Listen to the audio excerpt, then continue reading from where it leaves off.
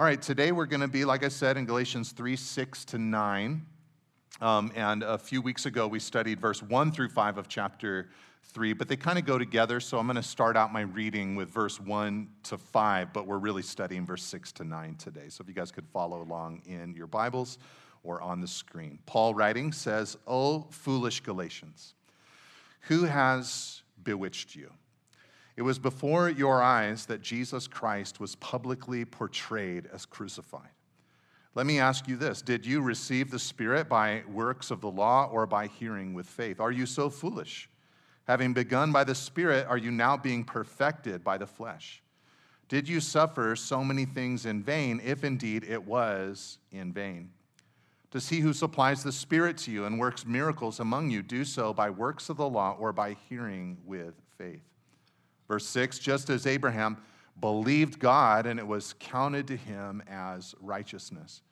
Know then that it is those of faith who are the sons of Abraham. And the scripture, foreseeing that God would justify the Gentiles by faith, preached the gospel beforehand to Abraham, saying, 'In you shall all the nations be blessed.' So then, those who are of faith are blessed along with Abraham, the man of faith."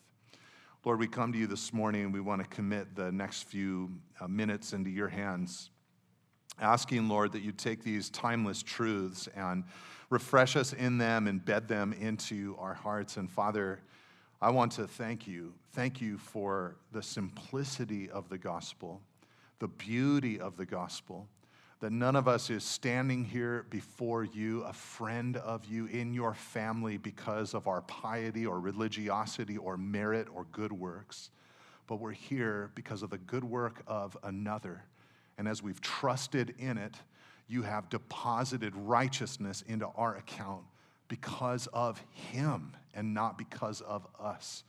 And so, Lord, we pray that we would grow in this faith that I'm celebrating in this prayer this morning. Thank you that by simple faith you place us into the family of Abraham. And Lord, we pray that we'd rejoice in that today as we think about it in your word. In Jesus' name we pray together. Amen. Well, the book of Galatians, just to remind you, it's been a few weeks since we've been studying it together, but the book of Galatians is a letter that details a struggle for and over the gospel of grace. Paul was around in the first century.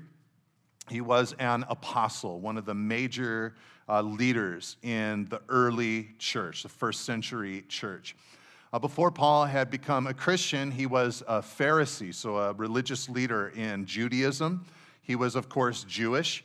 But when he became a Christian, God began to speak to him right away that one of the major thrusts of his life was going to be to take the gospel message not to the Jewish world, but to the non-Jewish world, to the Gentiles, to the nations. And when Paul went to the nations, including regions like Galatia, he declared to them that Jesus died on the cross for their sins, that he rose from the dead according to the promises of God, and that if they believed in Jesus, if they trusted in Jesus, they could be forgiven and cleansed from all unrighteousness and brought into the family of God. And one of the things that Paul did not say was that they needed to become Jewish, that they needed to adopt Judaism, or that they needed to embrace the ceremonial legal code of the Old Testament law. But after Paul left Galatia, and unfortunately other regions that Paul left, false teachers came in behind him.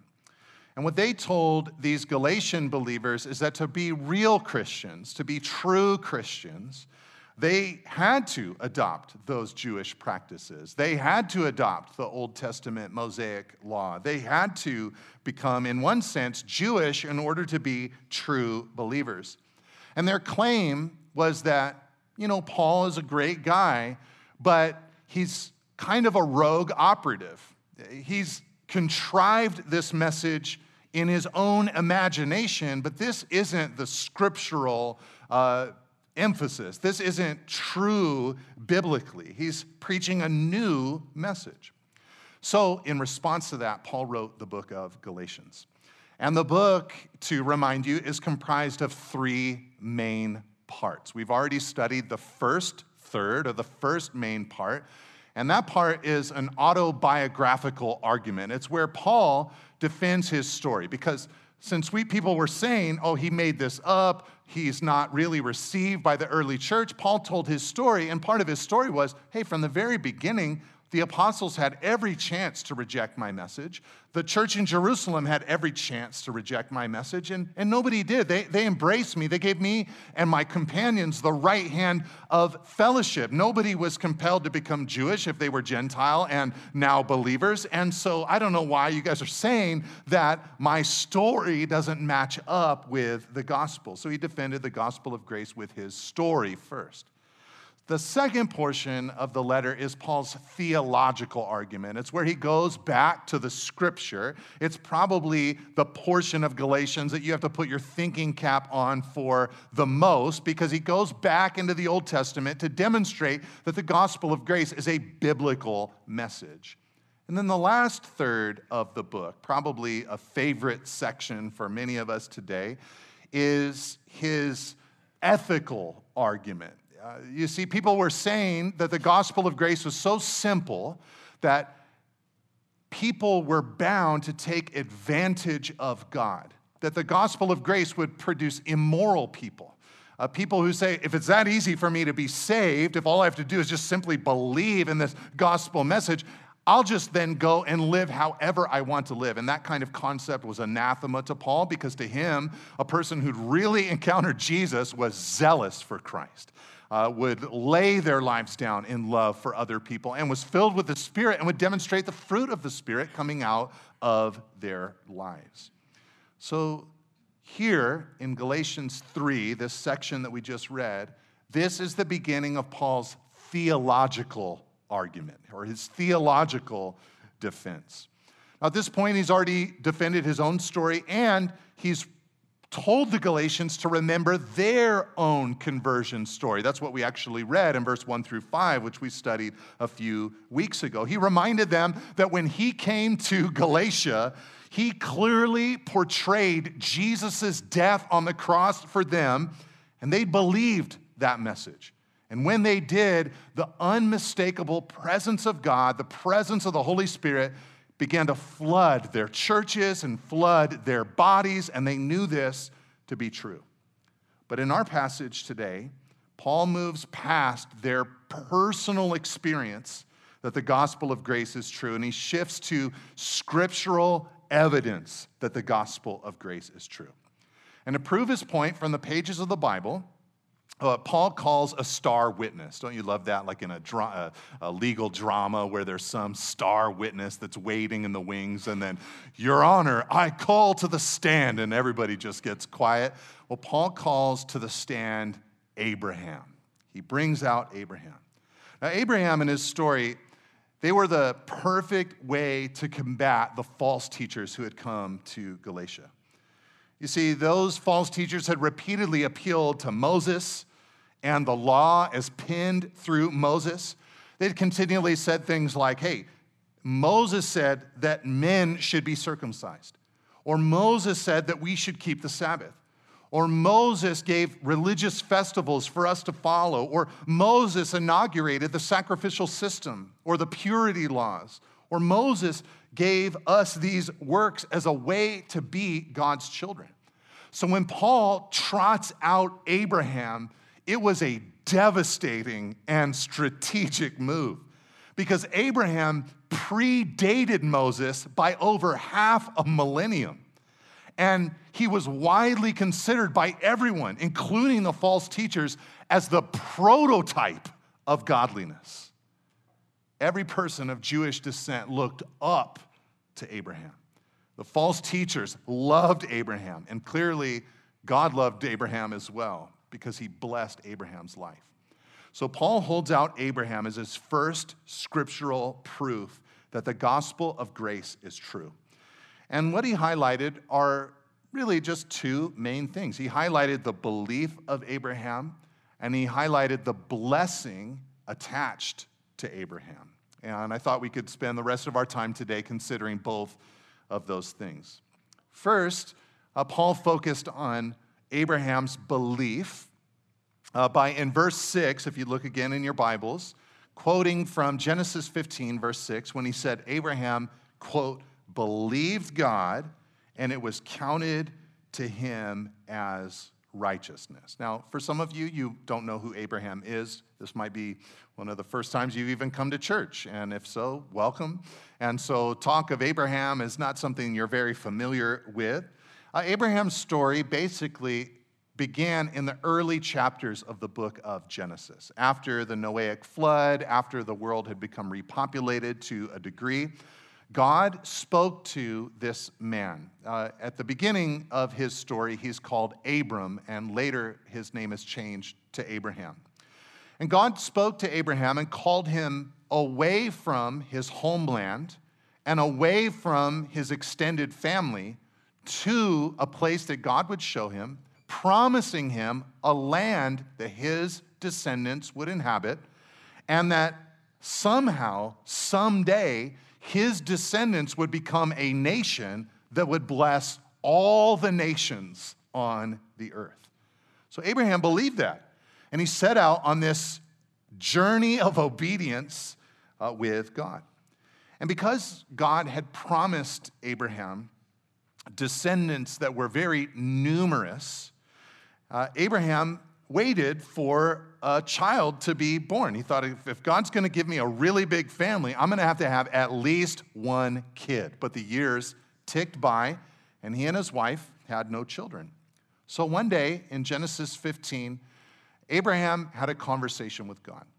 He says, God, if I were to die today, my servant, a man named Eliezer, he would become the sole inheritor of my entire estate, my entire household. He would be the one who takes everything. And he seems to kind of have been asking God, God, is your promise going to be fulfilled through my servant Eliezer?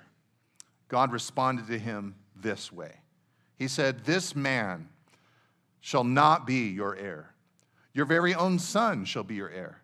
And he brought him outside and said, look toward heaven and number the stars, if you are able to number them. Then he said to him, so shall your offspring be. And Abraham believed the Lord, and God counted it to him as righteousness. It's this passage, this story from Genesis 15 that Paul quotes right here in the 6th verse of Galatians chapter 3. It's the story that gave Paul sound scriptural footing for preaching the gospel of grace. Abraham, in other words, was not made righteous by completing religious tasks, but by believing in the massive promise that God had given. And this is how all of God's Old Testament saints were made righteous. They trusted God and the promises that he had made. And the Galatians were made righteous in the same way as well, just as you and I are made righteous in this same way. God has made us and the Galatians a massive promise. He's told us, I have sent my son to live the perfect life on your behalf, to die on your behalf on the cross. And I raised him back to life so that if you believe in him, you will be forgiven and cleansed, righteous in my sight. It's a massive promise, and our responsibility is to place our faith or trust in the promise that God had made. Just like Abraham, we've received a big promise. Just like Abraham, faith in God and the promise he's made is required. And just like Abraham, the result is the righteousness of God flowing into our bodies. And what does it mean that Abraham's belief in God's promise was counted to him as righteousness? What it means is that when Abraham believed in God's promise, God orchestrated a trade. Abraham's belief or faith was counted as righteousness. God credited Abraham with righteousness that did not inherently belong to him. Now, this imputation, this accreditation, this accounting, this declaration, that's what happens to you and me when we place our trust in Christ's substitutionary death. Like a judge declaring a guilty defendant not guilty, God declares every believer in Christ as righteous. Like a banker declaring a debtor free of all debt, God declares anyone who leans on the sacrifice of his son as without debt and righteous. And it seems that a major ramification of this truth is that it shows that it's possible to be loved and accepted by a perfect and holy God while we ourselves are imperfect and unholy. And the reason this works out is because God deposits sinlessness and perfection into our account, because he takes what belongs to Jesus and he transfers it to us, thereby releasing the love of God and acceptance of God upon our lives. This should be a marvelously freeing thing to know that God does not embrace us because of our personal virtue or our piety. The thing God looked for among the Galatians more than anything else was not circumcision or any other religious act. What God wanted more than anything else was belief in his only begotten Son. You know, a couple of weeks ago, we celebrated Christmas, of course. And I'm sure some of you on that Christmas weekend, whether it was Christmas Eve or Christmas Day or some other day surrounding it, you probably had a favorite gift that you looked forward to giving. You know, something to you that maybe you were involved in picking it out. You felt like it was a surprise. You felt like it wasn't just, item number 17 on the person's Amazon wish list or whatever. But you felt like, I really put my heart into this. And I really think they're going to be excited. I can't wait to see how they respond. And as they're opening up the gift, you're watching their hands, you're looking at their face, because you want to see the excitement, you want to see the joy, you want to see the appreciation. You want to hear them say things like, I can't believe you did this. I can't believe you remembered. That's so amazing that you would do this for me. Well, like someone giving a massive gift and waiting for the recipient to explode with happiness, God gave the most valuable of all gifts when he gave his Son. And the response that he looks for is for a person to explode with joy in faith over that gift. God cherishes those who believe in what he has given. And when God finds people like that, people who do not trample the Son of God underfoot, but regard him as the most precious treasure, God accounts their faith as righteousness before him. He embraces them. He accepts them. Now, before I go on to talk about Abraham's blessing, the blessings attached to Abraham, I want to encourage you to not only believe in the concept of justification by faith or celebrate it in your history if you're a believer today. But if you're a believer today, I want to urge you to keep on believing the magnificent promises of God. You're not accepted for your religiosity or your piety on day one of your walk with God, nor are you accepted on day 1,000 of your walk with God because of those things. What God continues to look for is for trust and faith in him. We continue in the Christian life, in other words, in the same way that we began, by faith. As the Bible says over and over again, the just will live by their faith. And the more we believe and trust God, the better, I think, life is. I recently was reading in Joshua, just in my morning reading time, and so I came again across the story of Caleb. I love Caleb's story. As a younger man, Caleb believed God.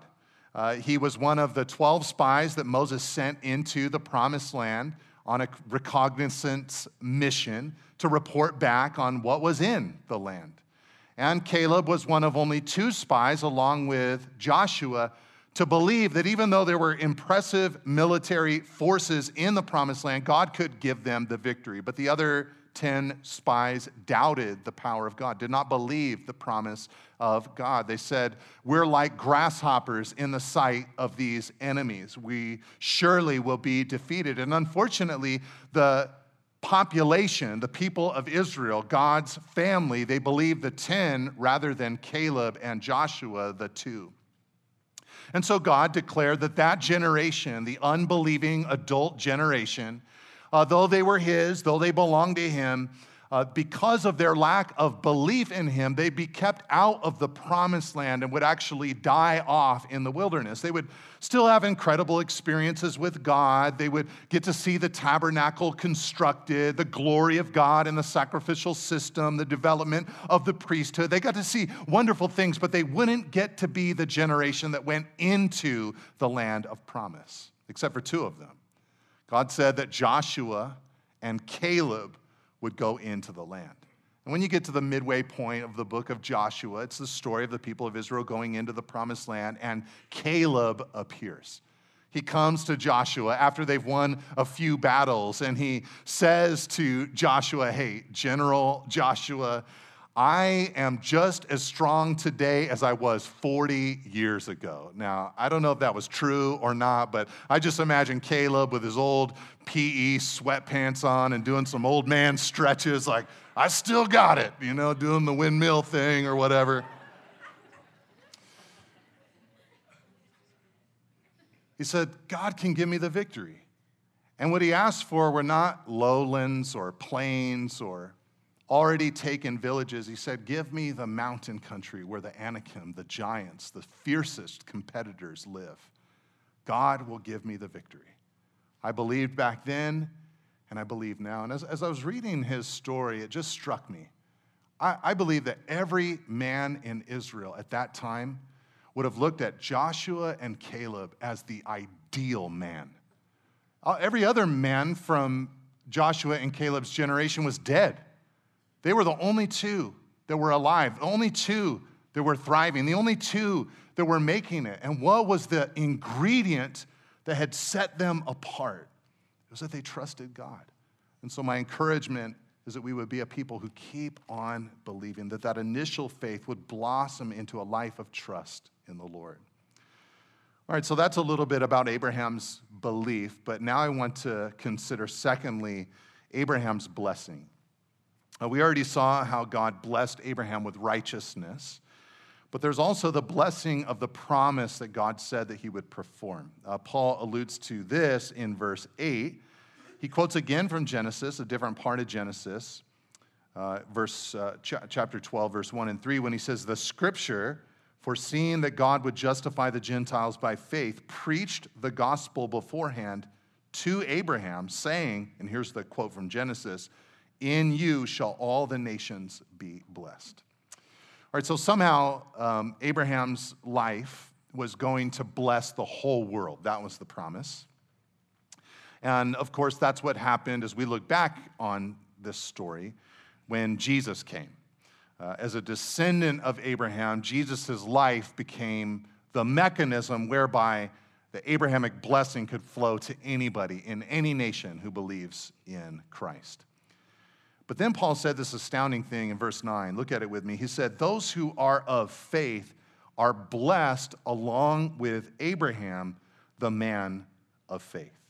In other words, if you're a believer today, if you've trusted in Christ today, if you are a true Christian today, what this says is that you have been given a passport into the same blessings that Abraham received in some sense. Now, we've already explored the overarching blessing of imputed righteousness that Abraham received, but what did that look like in his life? What doors does God's gift of righteousness unlock for us today? What doors did it unlock for Abraham? Many things, but I just want to mention a handful. One blessing that faith unlocks is that it puts you into God's family. You know, when Abraham stepped out of his homeland and left his family in obedience to God, He was moving towards God's promise to make his family like the stars in the sky and the sand on the seashore.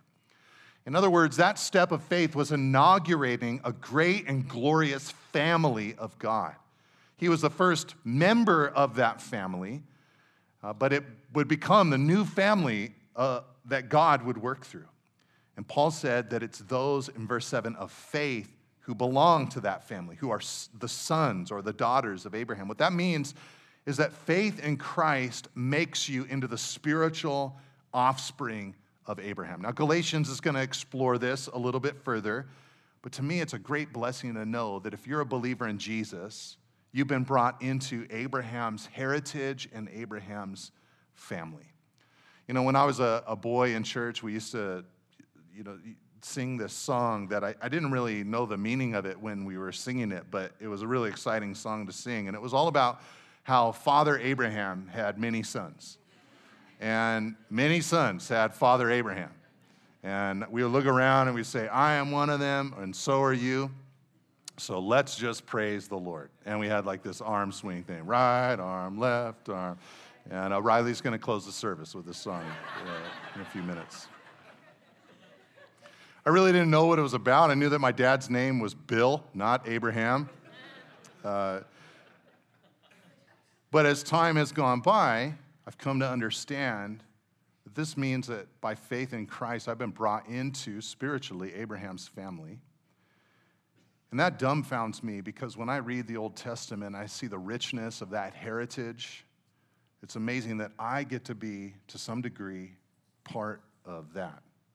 Some of you guys are those people, like, you know all about your family tree. You know, you've done the deep recon to like the 16th generation in the past, and all of that.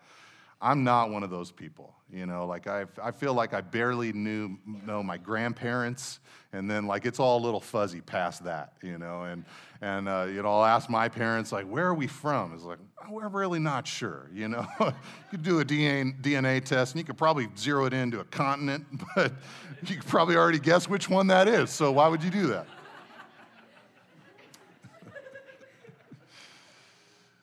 But for me, it's such a blessing to be able to say, wow, this is my heritage.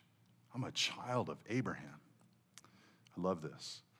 I recently heard a story from a professional skateboard legend, Tony Hawk. He's 53 years old now, but he was kind of an iconic figure in my childhood. And he tells his story that when he was the youngest of all his siblings by a lot. His mom had him when she was in her early 40s. And because she didn't have the energy of a mother who was 25 years old, she just had a tough time keeping up with him because he was just a wired little guy. Just as you can imagine, he's Tony Hawk, he was just all over the place. And he tells his story. He says, one day she got so upset with me. She said, Tony, if you don't knock it off, if you don't calm down, I'm going to flush myself down the toilet. And that did not dissuade him at all. So she went in the bathroom and she flushed the toilet, and then she hid behind the door. And he was just a little boy. He ran into the bathroom just as the water was swirling down. And he said, I just lost it. I started crying. I thought my mom had flushed herself down the toilet. And I think she let him sit with it for a little while, But what happened to him was that one day, his older brother was cruising around on a skateboard, and he got on it for the first time, and he said, that was it. I had a focus. My energy was put in a different direction. I just changed. Everything changed when I got that focus. And it just reminded me of what happens to us when God brings even the craziest of us into his family.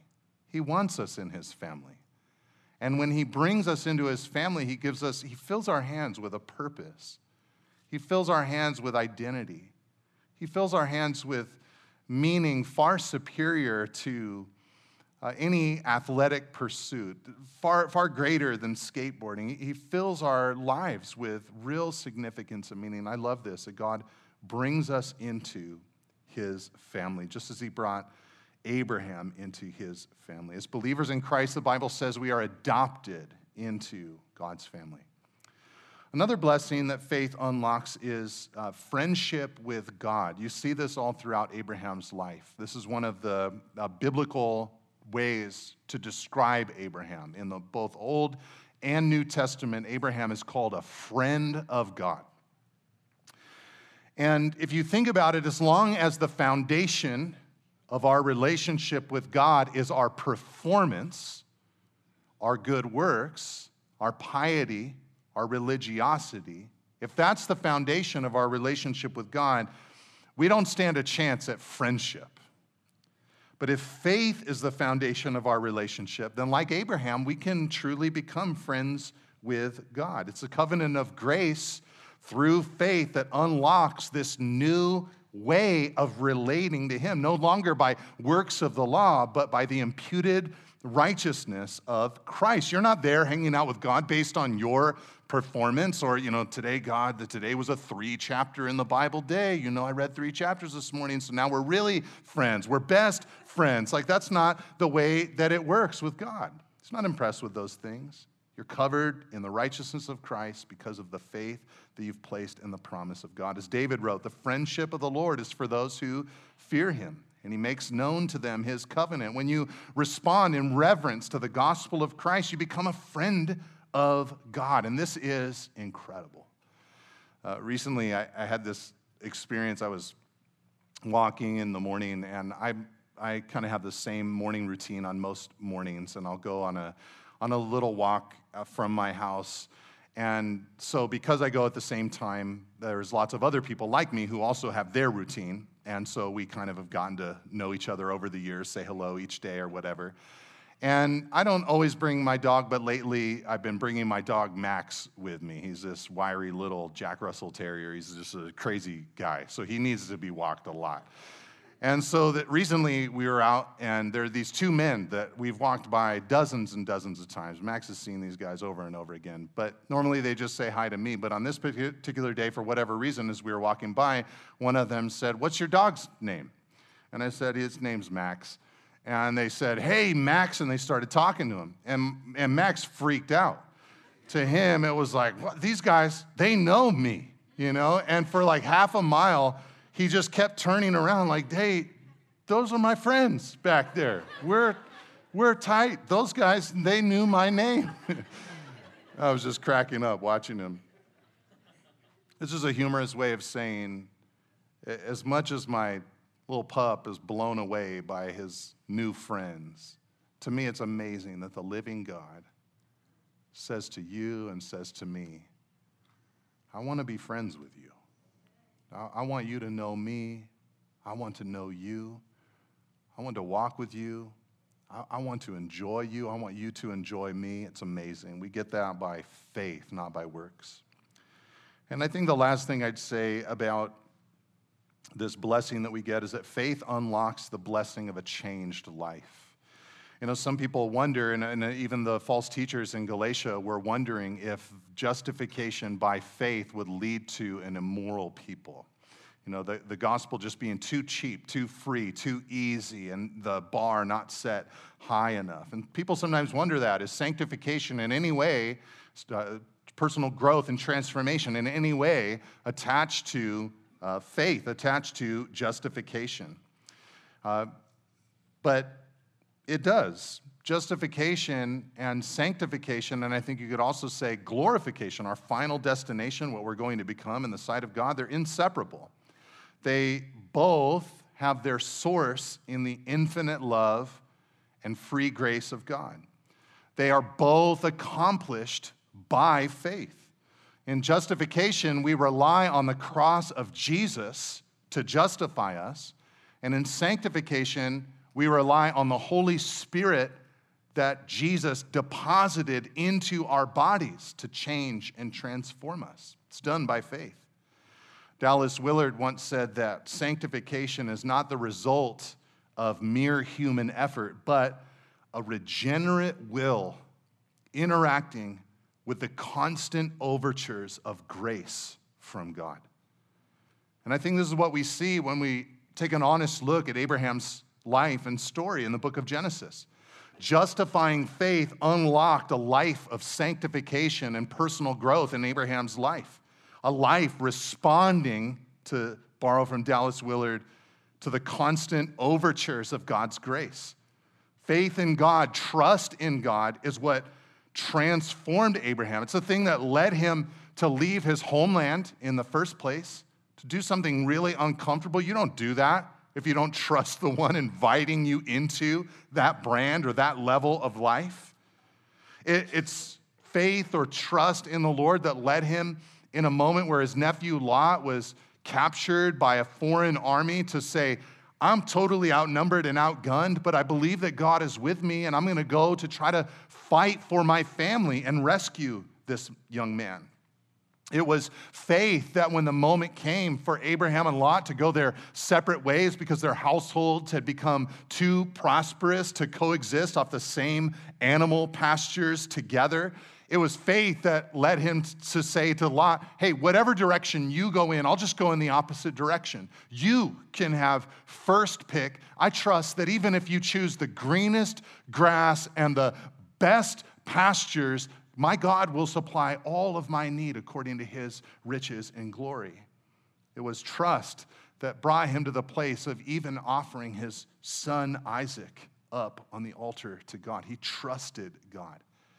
Though to us, when we think about Abraham, we think about his faults and his failures and the times where he hiccuped in his faith. God saw through all of that, and God graciously saw this man's faith. Listen to how God describes Abraham in the book of Romans. He says, in hope, Abraham believed against hope, that he should become the father of many nations. As he had been told, so shall your offspring be. He did not weaken in faith when he considered his own body, which was as good as dead since he was about 100 years old, or when he considered the barrenness of Sarah, his wife's womb.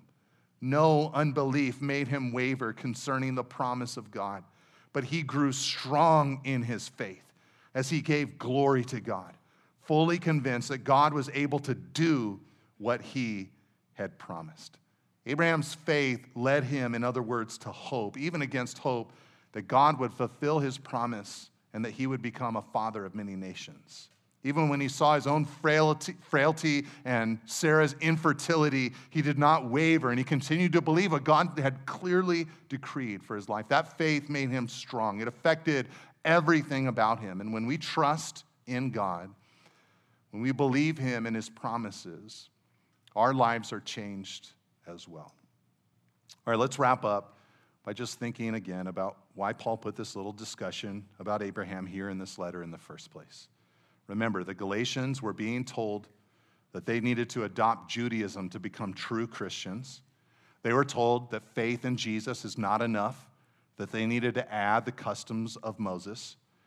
The false teachers had told them that they should not be expecting such a new and novel way of approaching God. The law, the ancient law, was still required.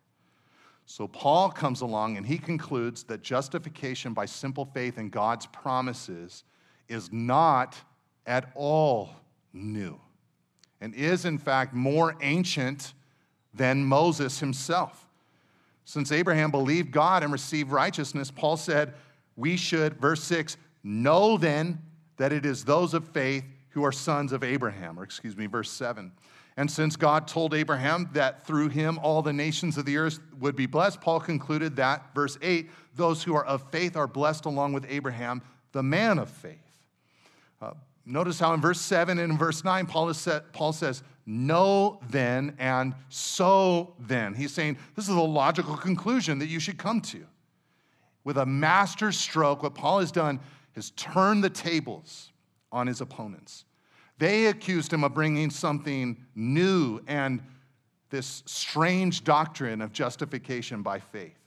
But by appealing to the Galatians' experience and Scripture's story in Abraham, Paul showed how it's justification by works that is foreign to God.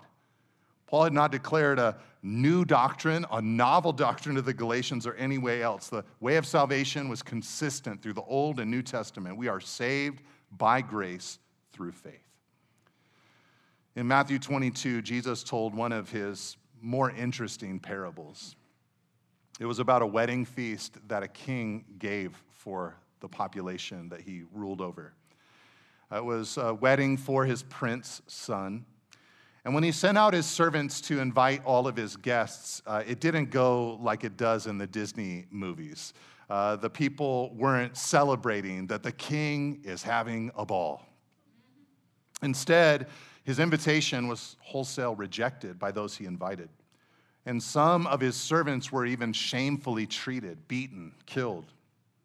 So what the king did in Jesus' story was commission the rest of his servants to go to the streets, to go to the highways and the byways, to just invite as many people as they could. And the invitation that the king gave to the highways and byways must have included clothing that the king would provide for them,